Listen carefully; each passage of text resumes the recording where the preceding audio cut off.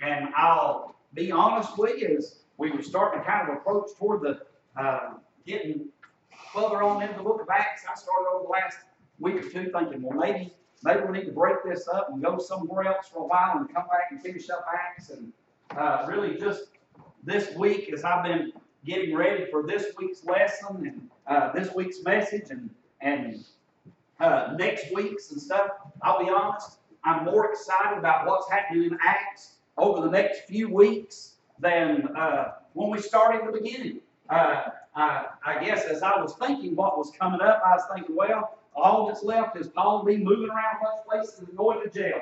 And then after that, I've really started looking deeper and like I say, I'm just excited about what God has for us today. And I trust that even when we pray after we read, that we'll each one just have this prayer. God, show me my sin. Show me my sin. What is it that I'm holding on to that I need to let go of? You know, because all of us, if we're honest with ourselves and honest before God, we all have it. Right? But let's look as we look in Acts 19, Paul here was at Ephesus, and we'd already said last week it was the city that had the temple to Diana there. You know, these people were obsessed with spirituality. They were obsessed with magic and the occult. And they really, with these folks in Ephesus, it was something throughout the country that where they were, you know, they wanted to try to have their God or their spirit that they were looking at be more powerful than others, and you know, and see if they can manipulate spirits and manipulate people, and that. I mean, they were really into this whole spiritual world thing. You know, as the church has went on, I'm afraid we have missed it and not realized how much the spirit world plays a part in our life. You know, we're told we don't battle against flesh and blood, right? But against powers, principalities. You know what? The reason we need to look at what's going on around us. But you know, if we look at our country today, it seems like within the modern culture, we're becoming obsessed with spiritual things. But I'm not talking about spiritual things of God. Right? You know, now it's all about vampires and zombies and all that. I mean, right? Am I telling the truth? Huh? You know, that's where they were at in Ephesus. They were trying to look at powers beyond themselves. And if we look, because what they were looking at and what was happening, they believed in incantations and spells that they would cast on people. There was even a story about a fellow that he was this one powerful wrestler. You know, he couldn't ever defeat this other guy. And then they realized that this other fella had incantations tied to his ankles, you know. And so they said, oh, no, that's unfair. And they took those off his ankles, and the guy was able to throw him 30 times, you know. I mean, they told stories of how these things were giving them power. And you say, well, do you believe anything like that? You know, if we look back when Jesus cast out the demons from the maniac of Gadara, he was a fellow that could not be held by chains because of the demons that was possessing him, right? But as we look, we'll see that God made a great move within the lives of these people. And after he began to move within the lives of the church and the Christians, his name was glorified, his name was magnified. And let's begin reading verse 11. We kind of preached a little bit of this last week, but we just kind of need to start somewhere to get into where we're going. But let's everyone that will stand, and we'll read beginning with verse 11 and read down through about verse 17, and then we'll preach 17 to the end, or 17 through 20. Let's look. Verse 11, the Bible says, "Now God worked unusual miracles by the hands of Paul, so that even handkerchiefs or aprons were brought from his body to the sick, and the diseases left them, and the evil spirits went out of them. Then some of the itinerant Jews, exorcists, took it upon themselves to call the name of the Lord Jesus over those who had evil spirits, saying, 'We exorcise you by the Jesus whom Paul preaches.' Also there were 7 sons of Sheva, a Jewish chief priest, who did so. And the evil spirit answered and said, 'Jesus I know, and Paul I know, but who are you?' Then the man in whom the evil spirit was leaped on them, overpowered them, and prevailed against them, so that they fled out of the house naked and wounded. This became known both to all Jews and Greeks dwelling in Ephesus, and fear fell on them all. And the name of the Lord Jesus was magnified." Let's all bow our heads and let's pray. God, I just pray today. Lord, as I've already asked everyone else to pray, God, Lord, show me my sin today. Lord, show me the things in my life that's hindering my fellowship with you. Show me the things, Lord, that I'm trusting in instead of trusting in you.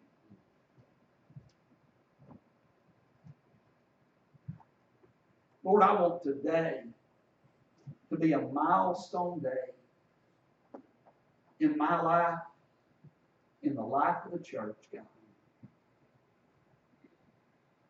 God, that we would turn from our wickedness. God, would follow you. Lord, I pray for your power to preach your word.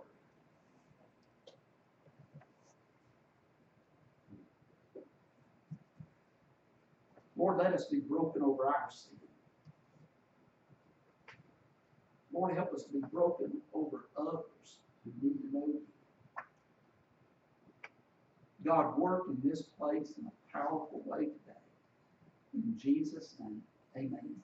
Y'all can be seated. You know, as we look in this passage, because these people were so interested in unusual things, we see as we first begin this passage, God did some unusual miracles through Paul. And some things that we may not understand and realize, but God was working through the life of Paul. Why? So that Paul would be exalted? No. So that the gospel would go forward. And as we see there in verse 17, you know, there the Jewish exorcists, they called and they said, they spoke to this one possessed with a demon and said, "By the name of Jesus whom Paul preaches." You know, they didn't know Jesus. They didn't know the name. And the demon came back, and we don't really realize it in the English so much. But he said, "Jesus, I know." And the word he used there was a word that meant, I know him from experience. I've interacted with him before.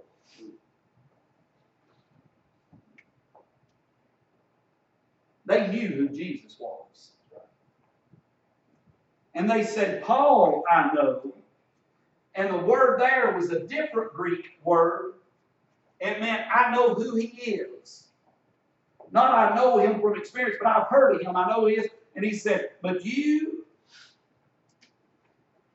he said, "you're somebody else. We don't even know nothing about you." And they jumped on them, really trying to show that they were false. And they were glad, all 7 of them, just to get out of their life.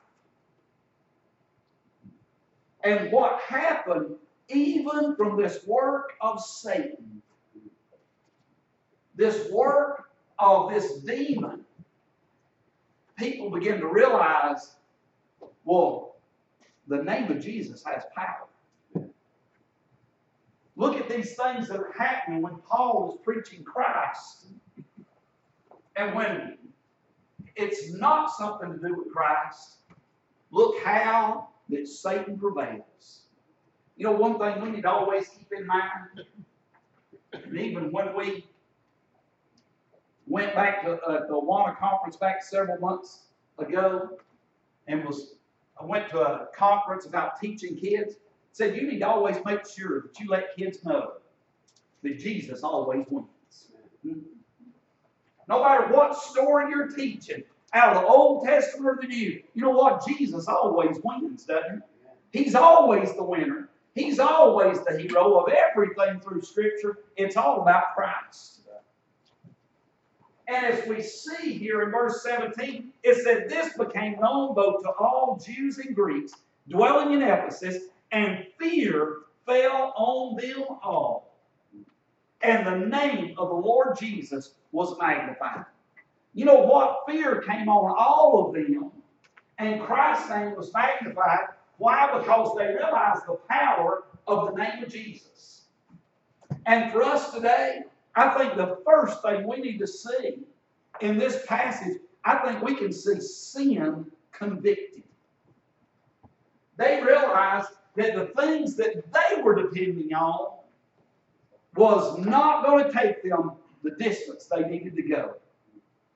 It was only through Jesus. And you know, for us today, we need to realize that whatever we're depending on, whatever in your life that you're depending on to gain your self-esteem or your identity, if it's something outside Christ, it will fail. You know, these folks thought that as long as I've got my little spell book, I'll be all right. You know, for a lot of people today, they depend on a lot of things. And the question still comes back to you, what are you depending on? What are you relying on? What secret sin do you have in your life that you turn to make yourself feel better? You know, for some people, it may be popularity. What everybody likes me, or I want everybody to like me. You know, for some, it's pride. It's my way or it's no way, right? You go ahead and say amen or oh me right there. You know, for others, it might be profanity. I just tell you, you may have a dirty mouth, cussing. You may have a dirty mouth, running other people down. Well, I don't ever cuss anybody. I don't ever cuss and say that word. Yeah, but I gossip about everybody in town. What's the difference? It may be pornography. You know something? That's something that is destroying our country today. We live in a sex-obsessed society. Right? No matter what you're selling, most of the advertisements, they put some alluring young lady on there, some good-looking guy like me, right? And I mean, isn't that right? Huh? Why'd you laugh about that? I mean, is it not right? That may be the thing that you're looking at, depending on. You know, for some, it's profit. It's all about the cash. People do anything and think as long as I got money in the bank, everything's all right. For others, it may be pleasure. You live for self-gratification and whatever you can do for yourself. You know, for these people, when they finally saw God in all His glory, they realized what they were doing was not where they needed to be. And it said they became fearful. They were in awe of God. You know, if we look into the book of Ecclesiastes, written by Solomon, one of the wisest, probably the wisest man that ever lived. One of, if not the wealthiest men that ever lived. Had anything he wanted. Had anything, he could afford to get anything he wanted. Thousands of women.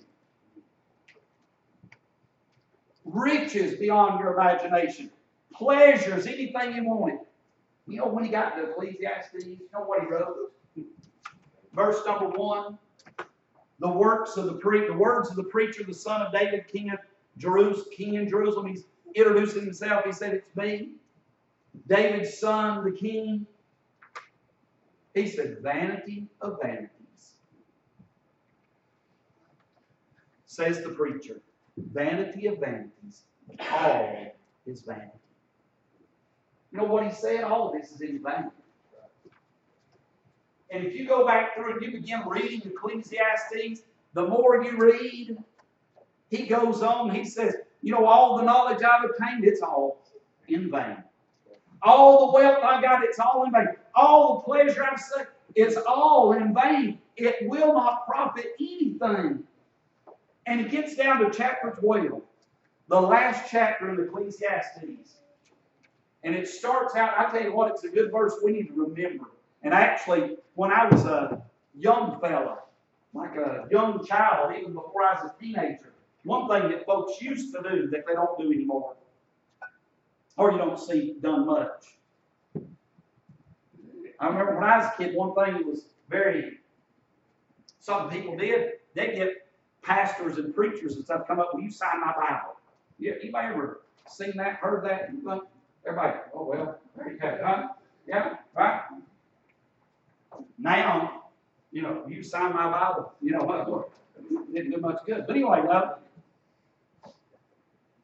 and actually the pastor I had when I was a child, he signed his name and wrote out beside it, Ecclesiastes 12:1.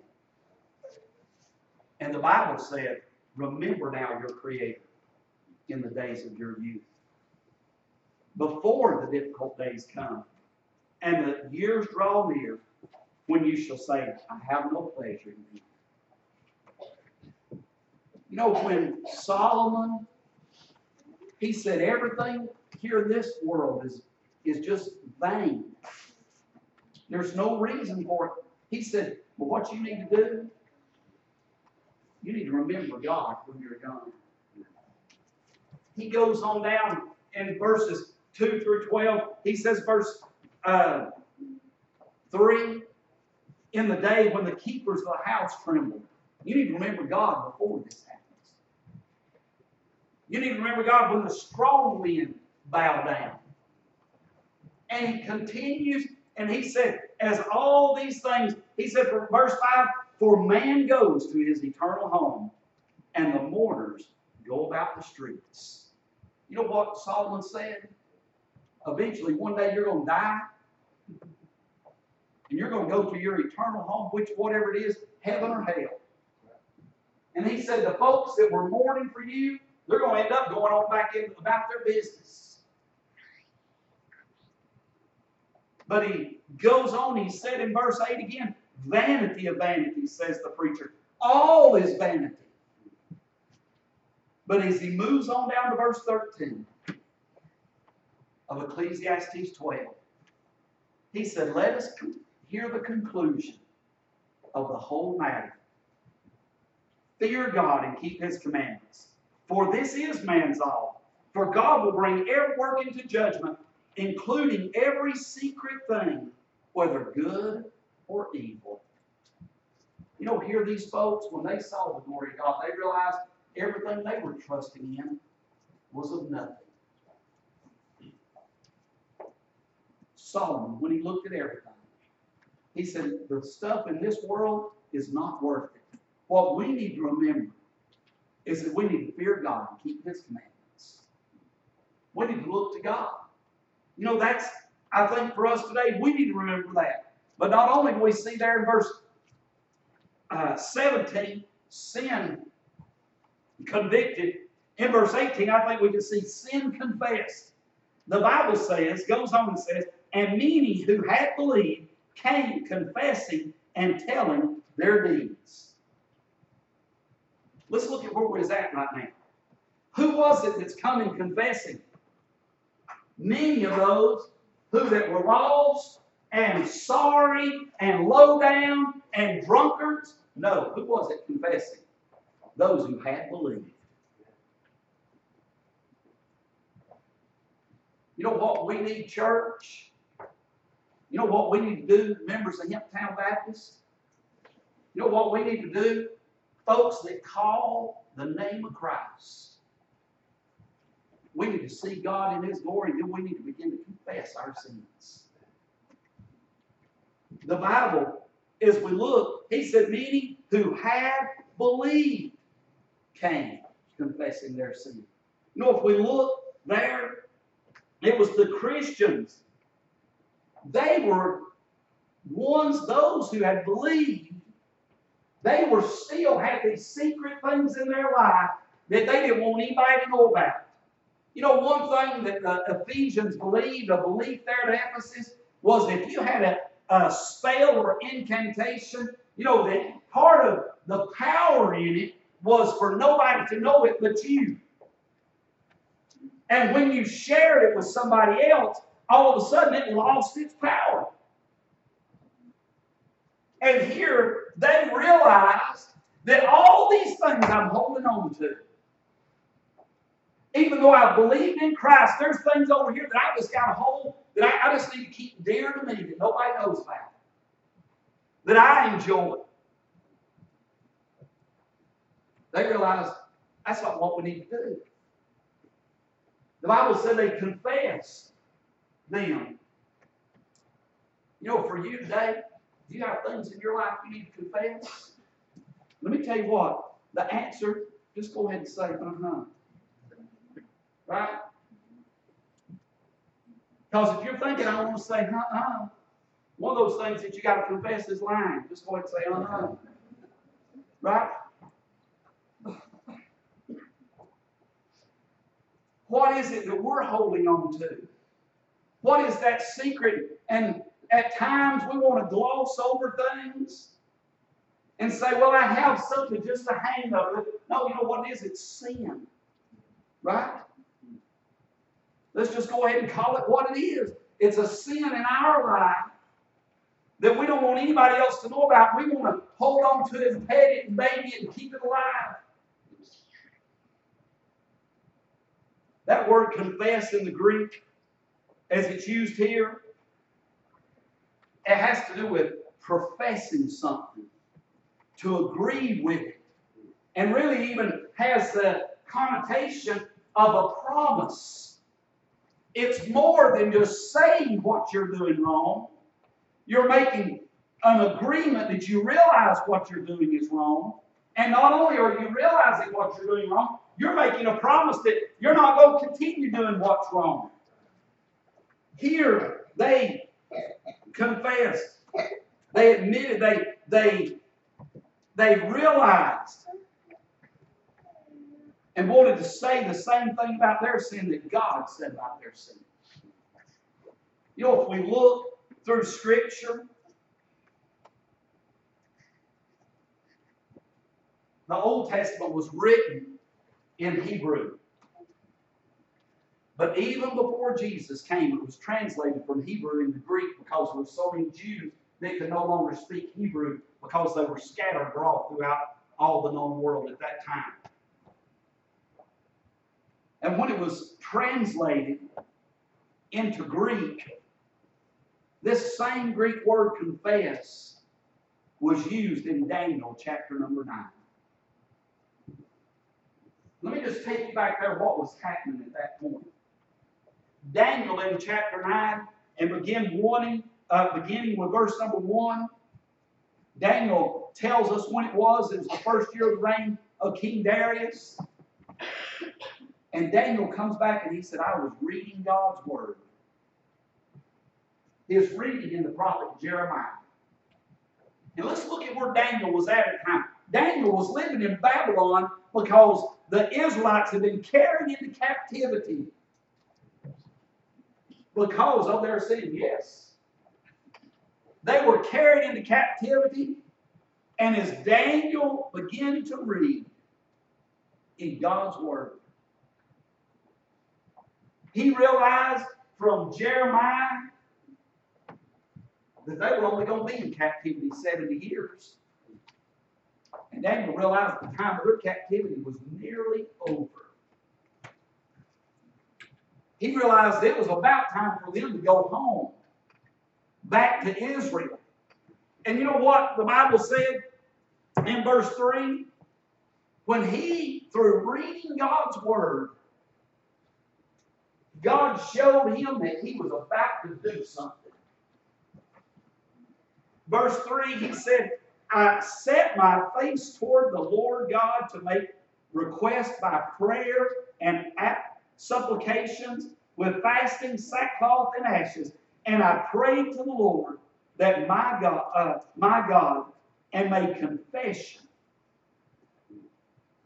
And say, then you can read the prayer there that Daniel prayed. You know what happened with Daniel? Daniel, when he saw that God was about to do something, the first thing he started doing, he realized he needed to confess. And for Daniel, it wasn't just a little, God, forgive me of all my sins. You know what Daniel started doing? It said he prayed.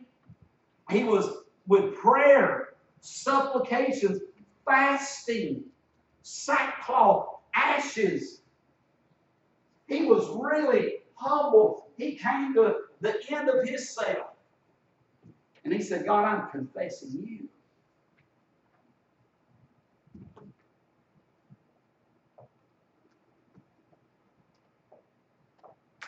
What if today each one of us confessed with that vigor, that humility, as Daniel did? You know, if you go on through the book of Daniel, as you see him, God showed him things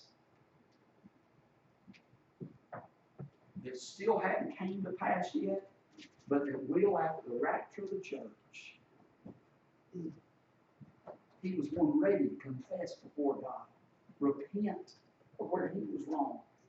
And you know, if we look with Daniel confessing in such a way, and Daniel being the man he was, how much more do we need to confess? You know, the question today is this. As far as at this point, what are you holding on to? What is it that has you captured? What is it that you don't want anybody to know about, but it's the thing that you turn to find your fulfillment in other things? You know what you need to do? You just need to confess that. For the Christians there, that word, their deeds, for them, that was basically, they were saying, I'm turning loose. I'm going to show you my incantation. I'm going to show you my spells. I'm going to show you what I was depending on. What is it that you're depending on? If it's anything outside Christ, it will not stand.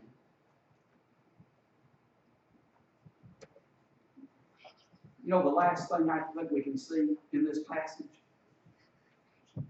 we saw the sin, they were convicted, the sin was confessed. I think the last thing we see is the sin cleansed. Look on down in verse number 19. Also, many of those who had practiced magic brought their books together and burned them in the sight of all. And they counted up the value of them, and it totaled 50,000 pieces of silver.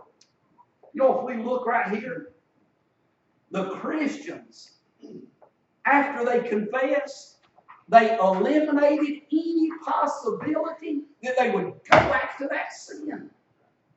And how many of us, we want to confess before God, but we want to still hold something in reserve that if this don't work out, if this God thing don't work out, I can always go back to this sin I've got to hold up.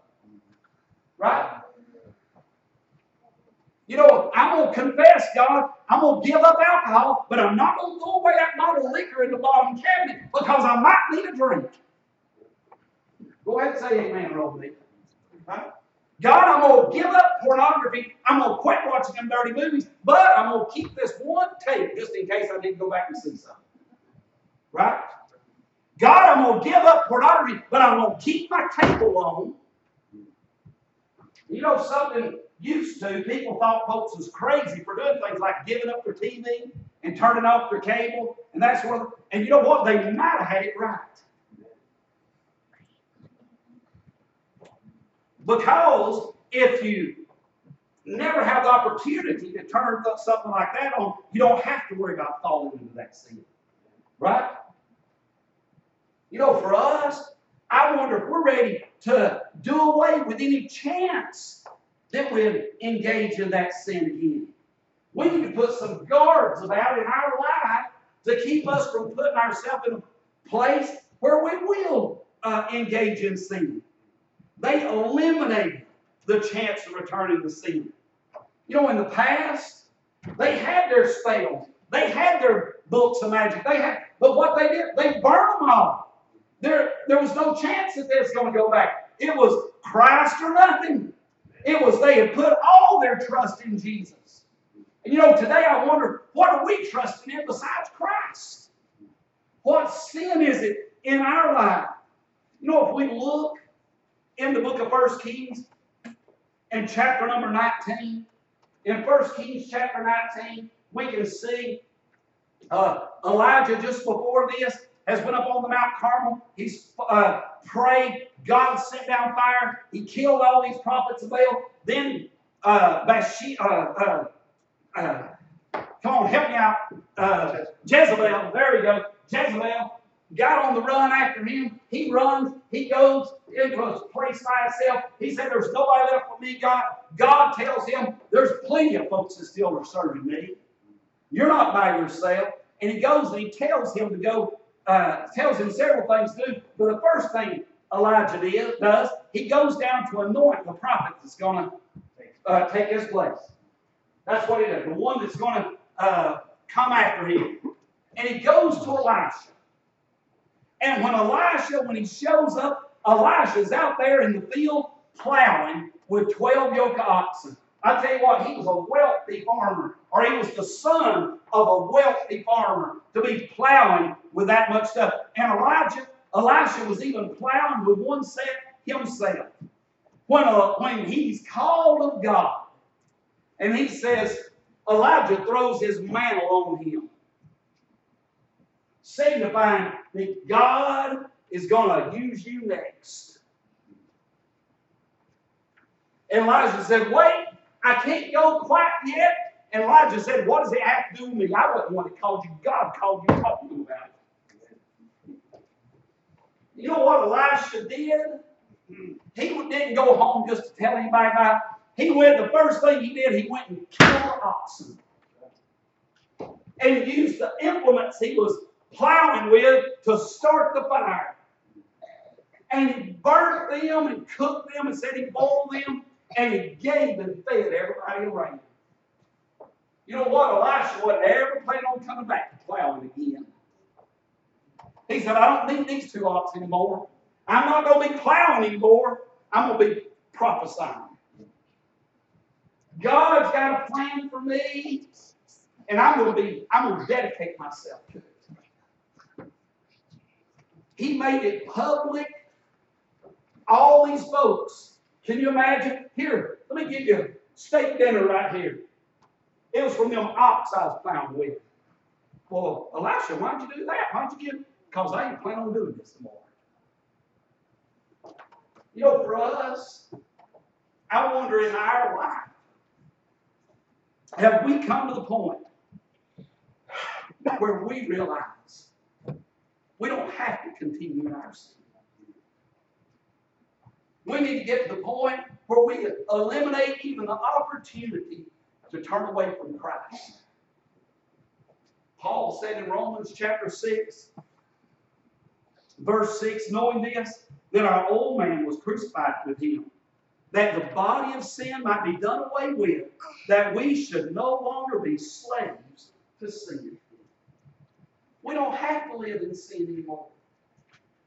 You know, these Christians in Acts chapter 19, when they saw the glory of God,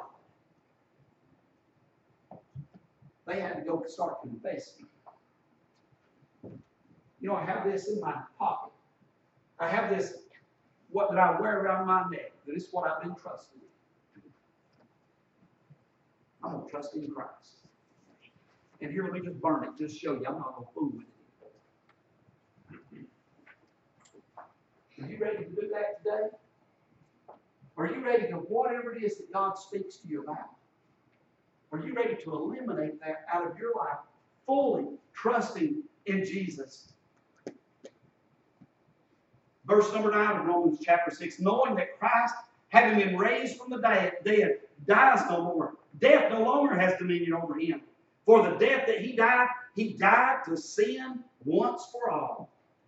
Because Christ died once to sin. We don't have to die to sin. He goes on with the life that he lives to God. Likewise, you also reckon yourself to be dead indeed to sin, but alive to God in Christ Jesus our Lord. Therefore, do not let sin reign in your mortal body.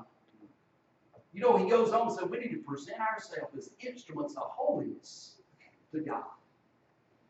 For us, how are we going to live our life? You know, as we look at this, it's something that's easily preached, but difficult to live. And some would say, well, yeah, that sounds good. That's what I'm going to do. I just want to ask you one thing. Are you ready to pay the price? Because it's costly. The price of fully surrendering to Christ, it'll cost you something. Too many times and for too long, we try to act like it's all roses and stuff. No, it'll cost you something. And it may cost you more than you'll ever realize. You know, I remember that movie that the folks from down at Sherwin Baptist made. And they, it was the one, and I don't recall the name of it now, but where the fellow was trying to get his wife back. Fireproof, right? And there in the movie, he comes to a point where he realized, hey, this computer's what's tearing me up as far as pornography and stuff. You know what he did? He carried that back and busted it up and tore it up. And some people think, goodness, that's radical. Goodness, that cost him several $100s. You know what? If you commit to fully follow Christ, it may cost you more than that. Look at what it cost these people in that day.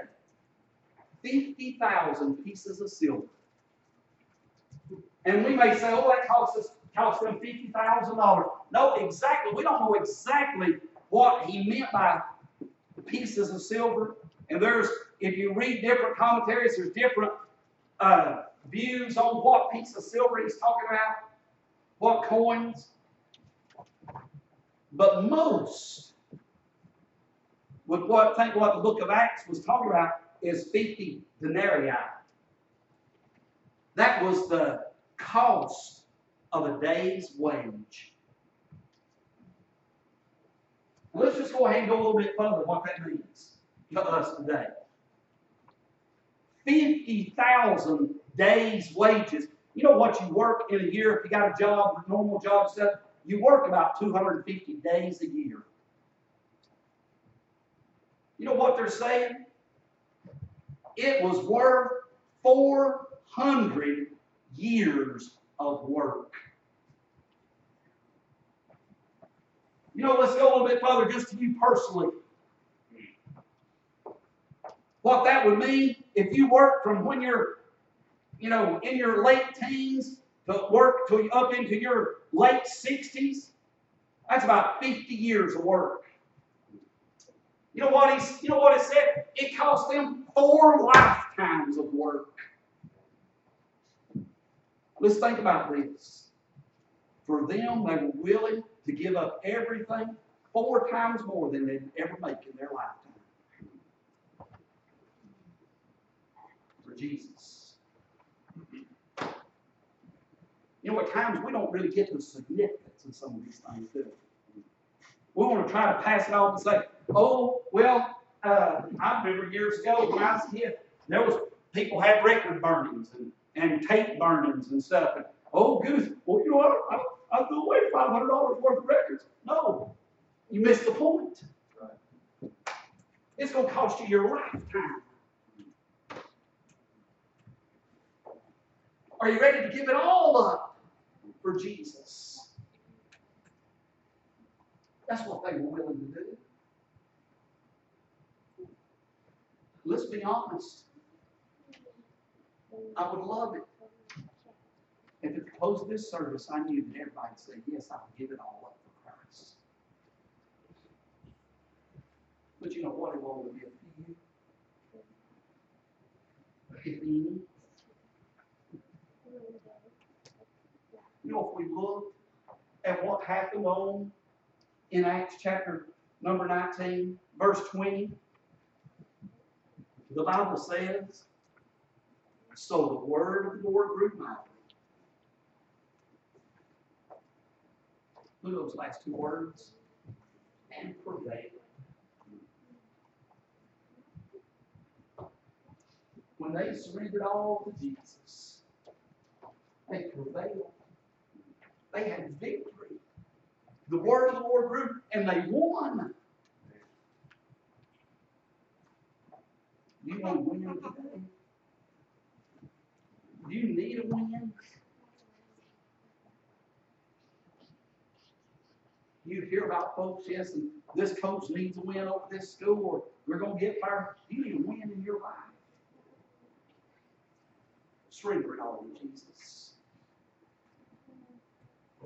That's what the church did there in Ephesus. And the word of the Lord grew. God made a great impact. No, if we would surrender, if we'd be willing to give it all up for Him, I think we'd experience revival in this country. We're going to have a time of prayer and the hymn of invitation. And as we do, I just want to ask, what sin is it in your life that's holding you back? As we said at the beginning, we all have them. What is it? What is it that's holding on to you? You realize that Christ is more powerful than that sin. Through what He did on the cross, we can be forgiven. Because what He did on the cross, because His resurrection, we don't have to live in that sin anymore. Are you willing to confess? Tell God your sin. 1 John chapter 1, the Bible said, if you confess your sin, He's faithful and just to forgive you of your sin and cleanse you from all unrighteousness.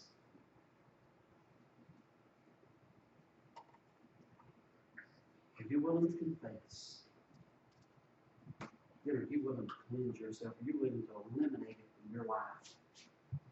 Are you willing to take away any chance that you'd fall back into that sin? We're going to have a time of prayer. Then the altar will be open. If you would like to come and pray, come and stop to God. The altar will be open. Some will say, well, if I go down there, people will know I'm confessing my sin. You know what? Praise God. I'd rather be down here confessing my sin than back there not. Right? What will they think of me? So that's your sin. Pride and popularity. That's what's holding me back. Lord, I just pray. God, I pray you work in this place in a mighty way today. God, help us all to realize the importance, God, of living our life before you. Lord, help us realize our time on this earth is short. God, I pray, as I pray again, God, show us our sin. Show me my sin. Lord, I just pray that I can really confess, Lord, clears my cleanse the way, God, that I would not fall back into this.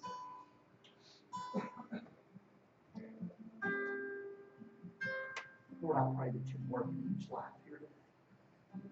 In Jesus' name. Let's all stand as we sing, the altar is open.